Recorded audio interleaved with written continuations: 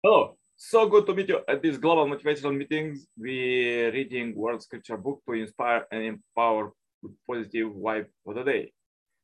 This book helped billions of people, families, communities, countries, and the whole world, and will help you to just read these holy quotes and practice them. Further, let's read. Today's topic is cultivating the good. Goodness requires effort, since evil infests our world and affects our minds and bodies. We mostly find it difficult to do the right thing. Hence, to become a genuinely good person requires sustained effort at self-cultivation. Aristotle writes that cultivating good character is like learning an art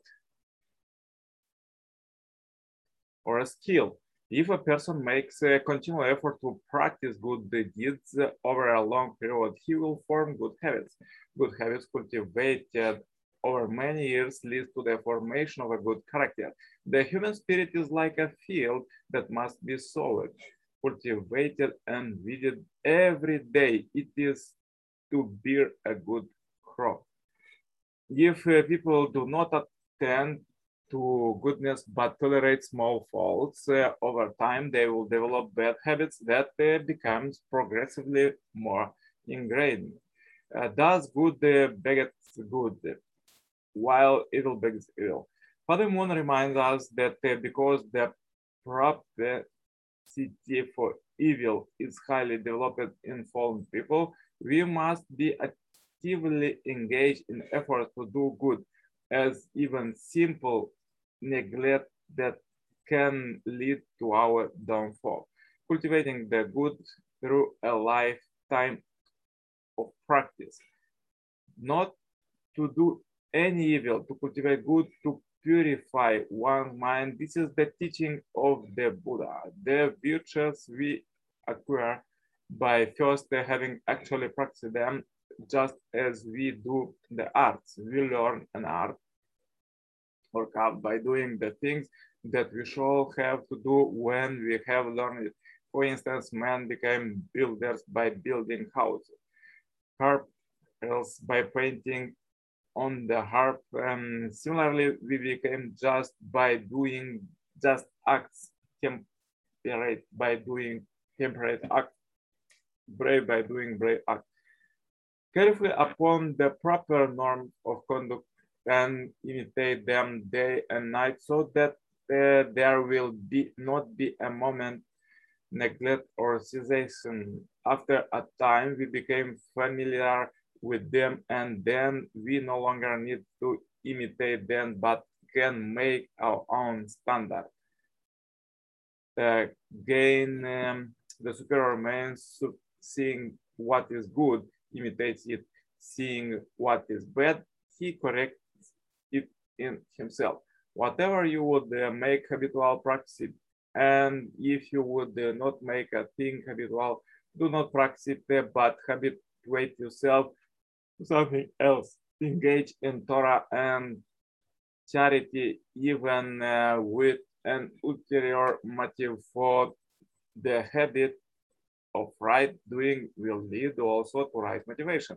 By degrees, little by little, from time to time, a wise person should remove his own impurities as a smith removed the dross from silver. By sustained effort, earnest discipline, and self-control left, the wise man make for himself an island which no flood can overcome. Study Torah leads to precision,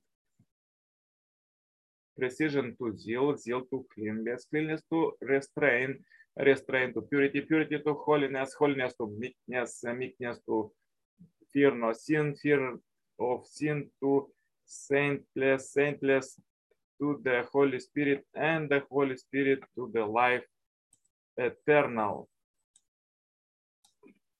This Atman represents and pure whom sinless disciples belong, residing with the body, is attained by unceasing practice of truthfulness, austerity, right knowledge, and continence. Make every effort to supplement your faith with virtue, and virtue with knowledge, and knowledge with the self-control, and self-control with steadfast, and steadfast with goodness, and goodness with brotherly affection, and brotherly affection with love.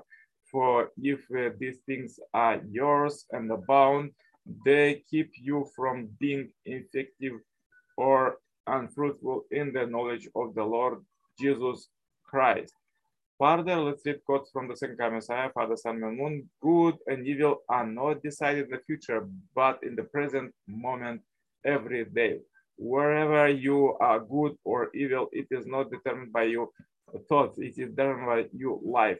Just knowing in your head that what is good does not put you in any relationship with the real world. You cannot just pick up a difficult textbook and study it unless you first know how to read. You need to practice reading and train over a long period to become a good reader. You cannot be conscious of music, just be listening to a few pieces. You need to train over many years to understand that music deeply and in every aspect. You cannot just stand at a podium and instantly be a great speaker. It is required training. It is the same with our thinking, attitude, and behavior. We have to spend time training our minds and bodies. We can view meditation and prayer as ways of training the mind. Well-known violinists know the character of their own violin, having played it countless times, cleaning and caring for it for so long. They know how to make the best sound out of their instrument and can play in total harmony with it. Therefore, they make the most beautiful and even mysterious sounds. Just as a violinist makes special efforts to care for his instrument, you should make special efforts through prayer to cultivate your spirit. Wherever you go, you should raise your spiritual antenna and not be negligent even for a moment. How can we, who are fallen beings, return to God for goodness? First, we have to cultivate our conscience. Does we being to take after the goodness of our original self? Next, we have to act according to God's word. Thus, we reflect the goodness of God and the value of His word. After we have done these things, we will become people who realize goodness and appreciate the value of God's goodness. God can then rejoice finding in us His ideal of goodness for which He created us, created all things and humankind.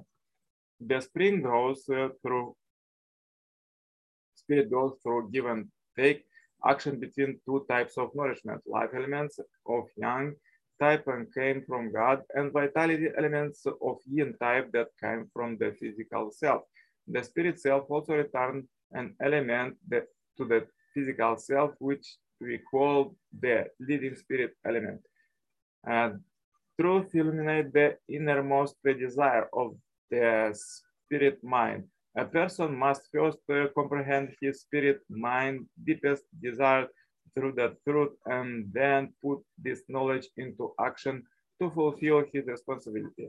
Only then do the living spirit elements and vitality elements reciprocate with him, establishing him to progress toward goodness.